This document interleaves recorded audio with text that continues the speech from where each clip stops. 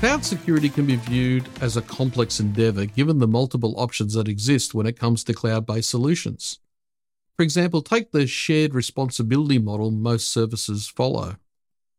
There will always be some responsibilities the cloud service provider will maintain, but there will always be responsibilities that a customer will retain. And what those responsibilities are is dependent on the model you are using, whether it be software as a service, infrastructure as a service, or platform as a service. You will find for the most part the cloud service provider's responsibilities center around the security of the infrastructure itself and physical security. For the customer, though, there is a lot to look at. Their responsibilities would include identity and access management, encryption, protection from unauthorized access, and compliance, to name but a few. If it isn't challenging enough navigating the shared responsibility matrix or model and what modules you will and won't purchase from the cloud service provider, there are some challenges still to traverse. They include an increased attack surface, misconfigurations, which has accounted for a high number of data breached records, multi-tenancy, which could make you collateral damage when another business is targeted, privileged access management. Often the role of cloud users isn't strictly controlled beyond what is required, and complexity. Hybrid or the use of multiple cloud environments often also span geographical locations, which is in some way reduces disaster risk, but in other ways adds management complexity, including finding the tools that work seamlessly across all platforms.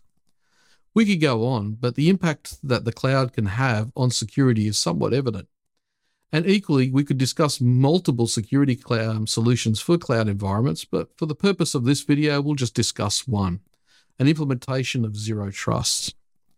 We're all probably familiar with the concept of zero trust architecture to some degree by now, and it's certainly a factor in reducing your cloud attack surface. With a well-tuned zero trust architecture, you will have trust algorithms working in your cloud environment. One type of trust algorithm will be especially helpful when it comes to a detection and response strategy: contextual trust algorithms. So what is a contextual trust algorithm? Take, for example, someone from HR who on average accesses 25 employee records in a day and is now trying to gain access to over 100 records. A contextual trust algorithm might send out an alert in that scenario.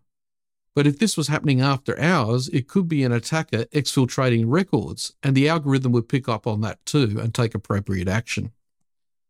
Of course, putting together a set of criteria or threshold values for each resource requires planning and testing, especially in a hybrid or multi-cloud environment.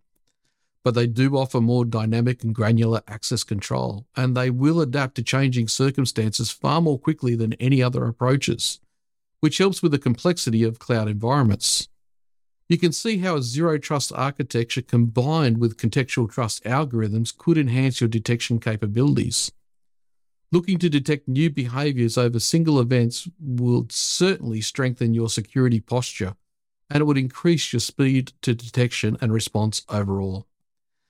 If you have any questions that you want answered, please feel free to post a comment or get in touch with us, and we'll make it a subject of a later episode. Thanks for watching.